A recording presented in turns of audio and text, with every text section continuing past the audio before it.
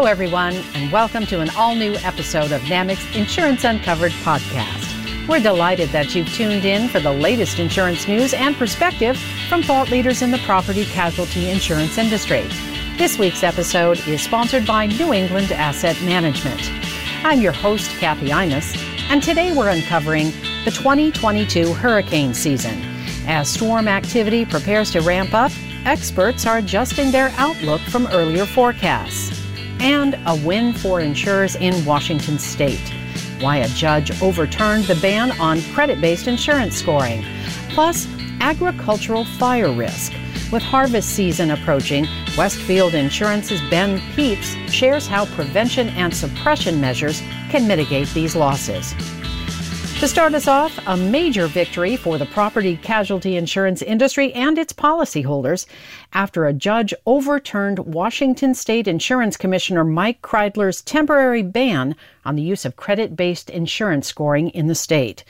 NAMIC worked for more than a year on litigation to stop Kreidler's overreach of authority. The judge's decision, once entered, invalidates the commissioner's rule on the basis that it clearly conflicts with the legislative approval to use CBIS. Kreidler had argued that people who have struggled financially during the pandemic are at risk of having delinquencies show up on their credit reports.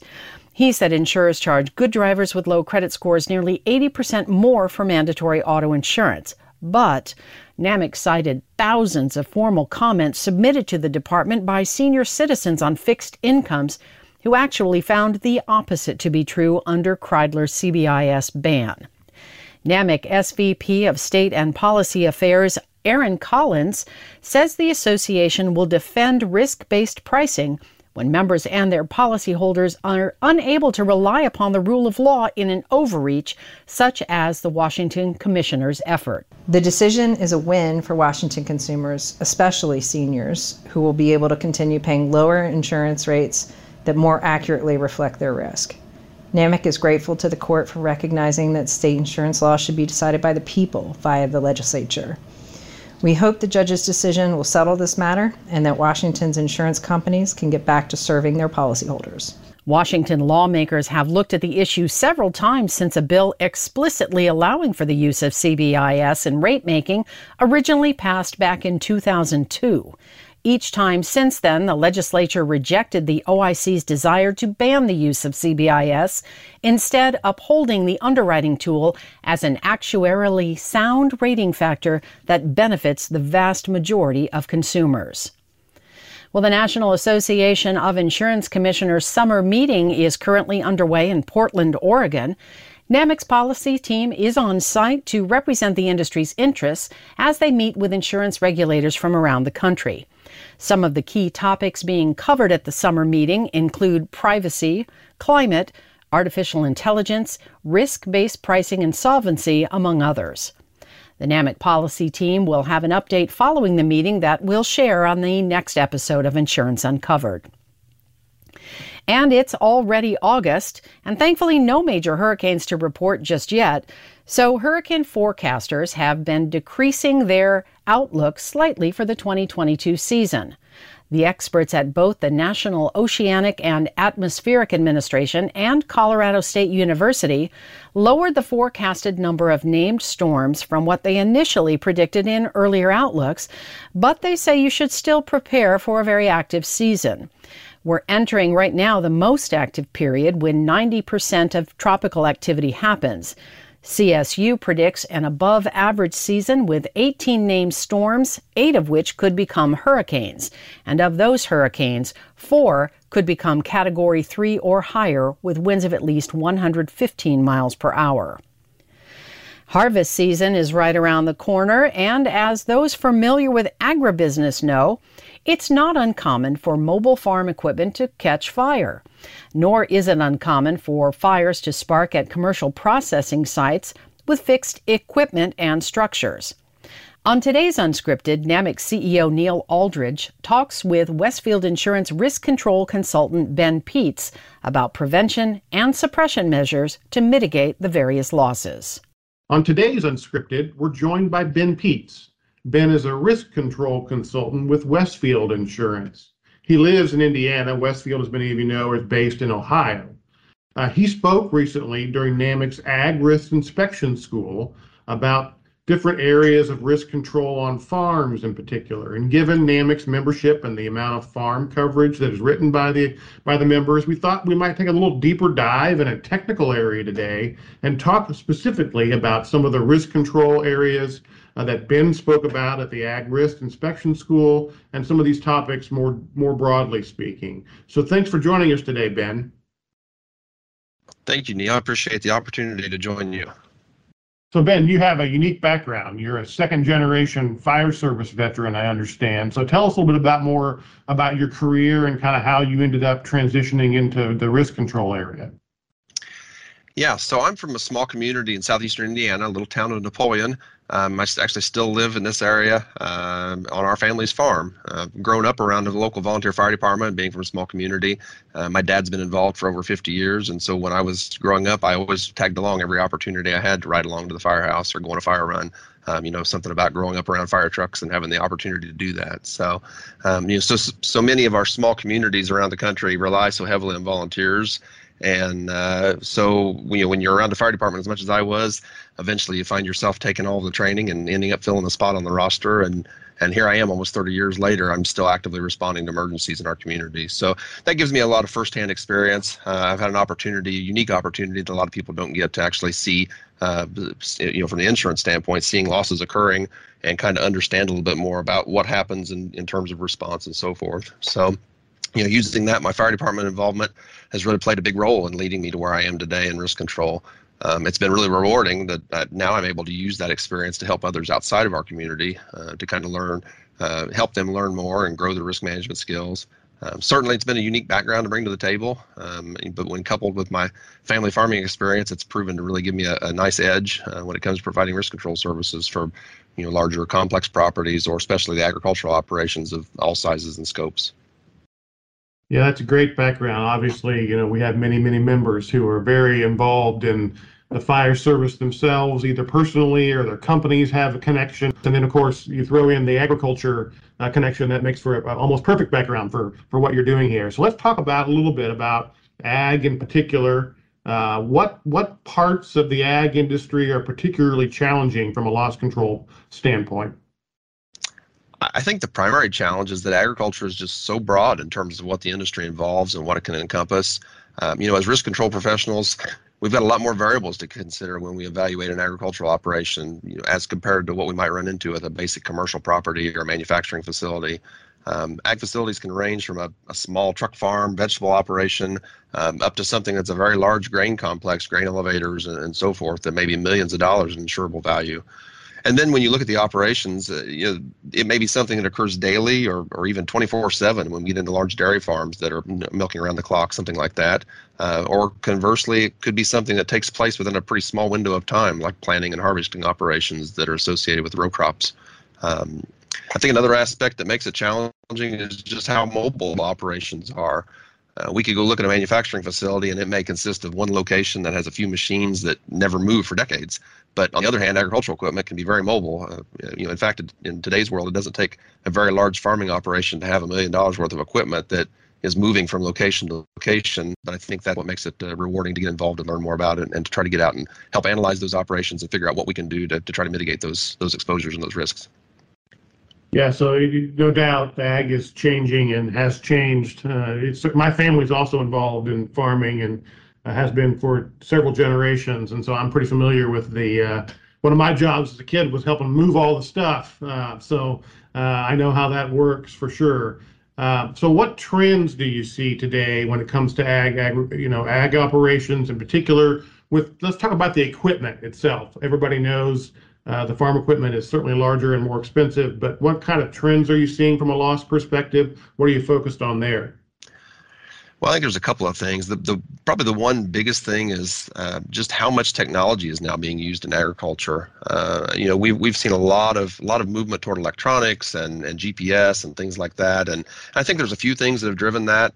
One in particular is just labor. Agriculture has been hit by a labor shortage long before the situation that we're seeing across the country now, and other industries and so forth. And it's always been common that ag workers may come from a lifelong ag background and know exactly what they're doing, or they could essentially be hired off the street with no background or experience, and that's very common. We think of the years of hiring a high school help to throw bales, or we've had facilities that have used migrant workers for milking and things like that. But in today, there's so many cases where there aren't even those inexperienced workers out there to hire and to train. So, then when you add the fact that the agricultural working environments are pretty strenuous and uncomfortable, to say the least, it could be a real struggle to find employees. So I think in some part in response to that, we're seeing the technology being used to replace some places where we would have done more manual labor type things. A great example of that is dairy farms now that are using robotic milking systems.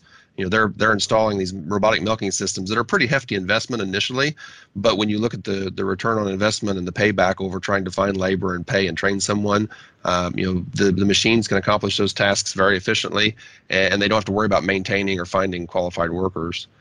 We can address the labor and efficiency issues, and from a risk control and insurance standpoint, the only problem is we now find ourselves with a significantly higher insured value within the same building footprint than maybe we had 10 years ago. The other thing with the drive, I think, for technology is the need for operations, just like anything, to be more efficient with less waste and more return from the same inputs. Again, I mentioned GPS. We're seeing GPS technology now being pretty commonplace in row crop operations.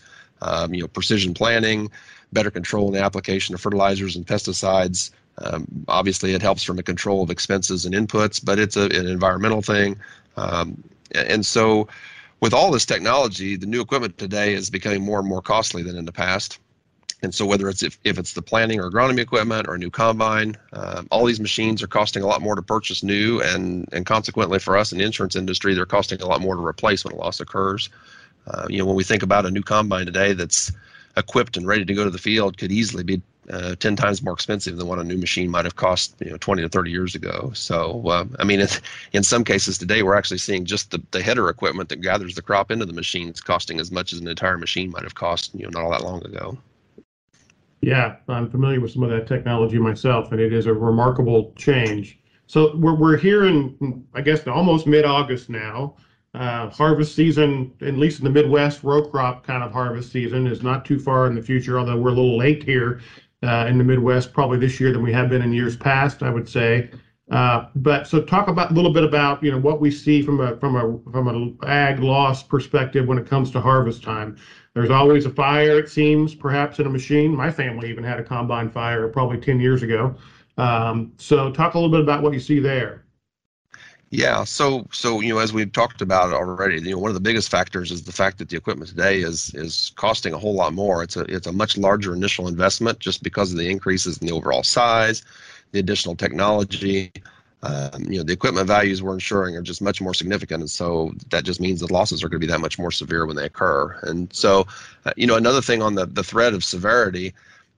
Agricultural equipment has evolved, but the way the machines are made has evolved also. And so not only do they include more, electronics and wiring and those types of components, which are obviously going to be more costly to replace and repair, but the machines are also now constructed out of a lot more plastics. So, the plastics are a positive thing in terms of weight reduction and general durability and so forth, but it's certainly not a good thing when a fire occurs. And I can tell you from my fire department experience, we've seen some older equipment experience a fire, and the damage was minimal enough that someone could change a few hoses or install some new belts and basically have the machine back to the field the next day. Where in the same vein, I've seen newer machines burn with a lot of these plastic body panels and wiring, and larger fuel tanks that are also plastic.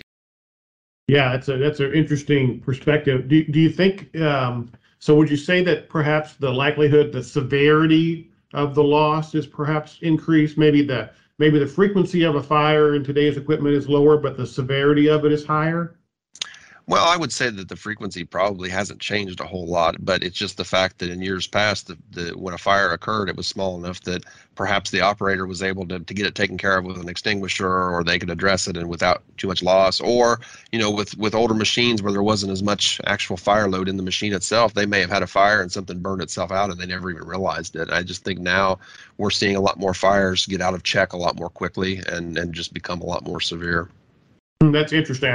I suspect for people that are not in the everyday part of that business, the assumption might be different, that may perhaps today's machines are, safer, less likely to have that problem. I wonder if that might not be news to people, that both the frequency is there, but the severity probably is worse.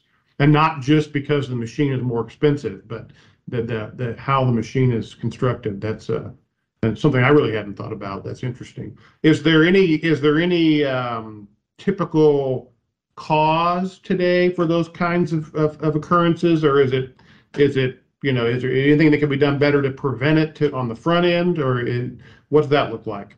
So I think most fires occur because of the crop material that builds up in an area where there's an ignition source present, and just because of the nature of the beast, there's no real way we can eliminate that. Obviously, the two biggest things we can do are just manage the ignition sources and the combustible material.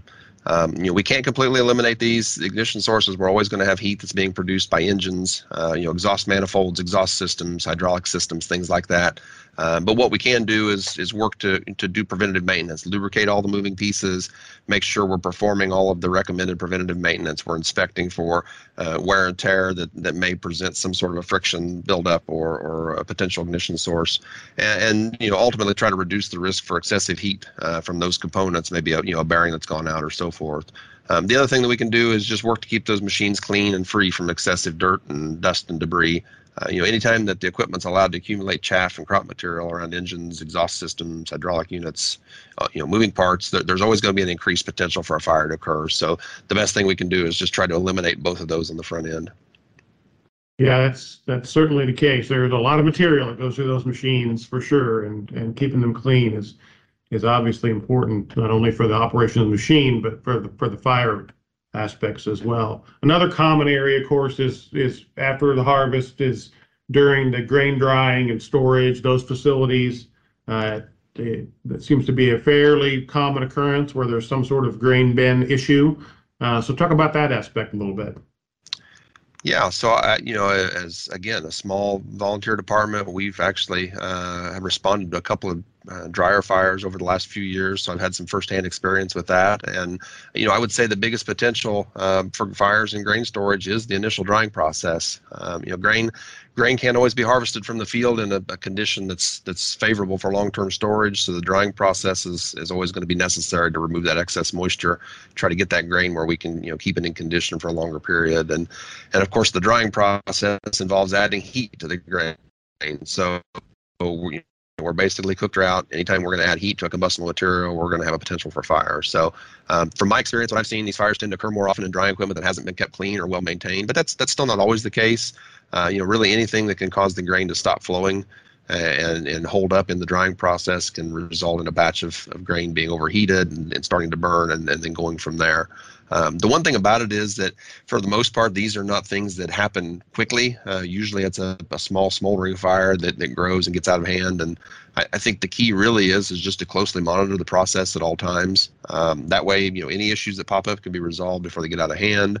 And I'm not talking just relying on electronic monitoring systems. I mean, a lot of these newer systems have computer controls and automatic shutdowns and safety cutouts and things like that. But there's still really no replacement for having an operator there on site with the equipment at any time a system's operating. I think there's just still no replacement for having someone right there, watching the process and making sure everything is operating properly. Yeah, understood. And that's also the biggest challenge that farmers face today, is trying to find labor to do those very things. So this, as we end here, are there any sort of, besides the things you've already talked about, maintenance and monitoring and those kind of things, any important tips for reducing the overall risk that in the agriculture world? Yeah, I think prevention is really the biggest key, and we've touched on that a little bit. As I mentioned, most fires are occurring because of crop material that builds up where there's an ignition source. So the more we can do to address the kind of the cause and effect of that, the more we can reduce and mitigate those losses. Another thing is that agriculture as an industry is generally we're not very good at emergency preparedness unless there's a really specifically identified hazard like chemicals, anhydrous ammonia, grain engulfment, something like that.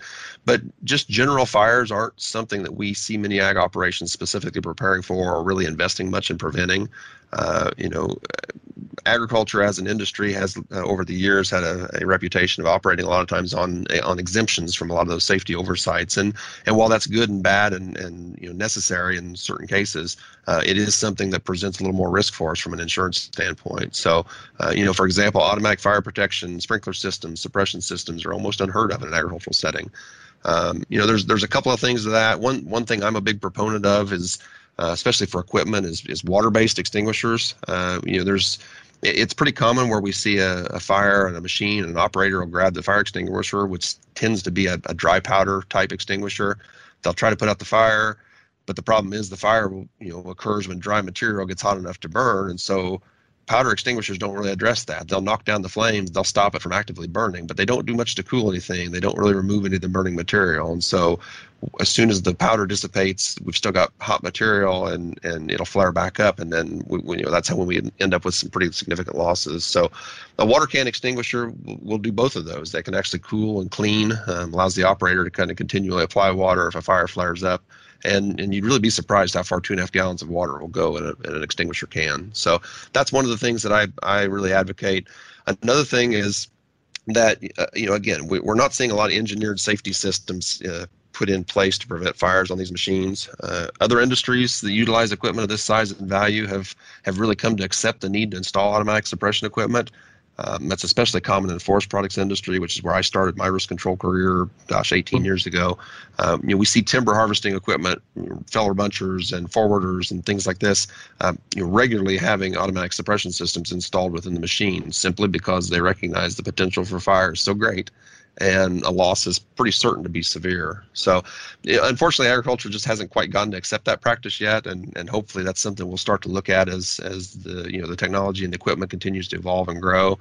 I think it's something the industry really needs to consider, just because the values are getting pretty extensive and the fire losses are becoming more and more severe. But ultimately, it may be one of those things that actually has to come from us in the insurance industry to drive that as well. So, those are the few things that I can suggest is just some basic prevention and maintenance type activities.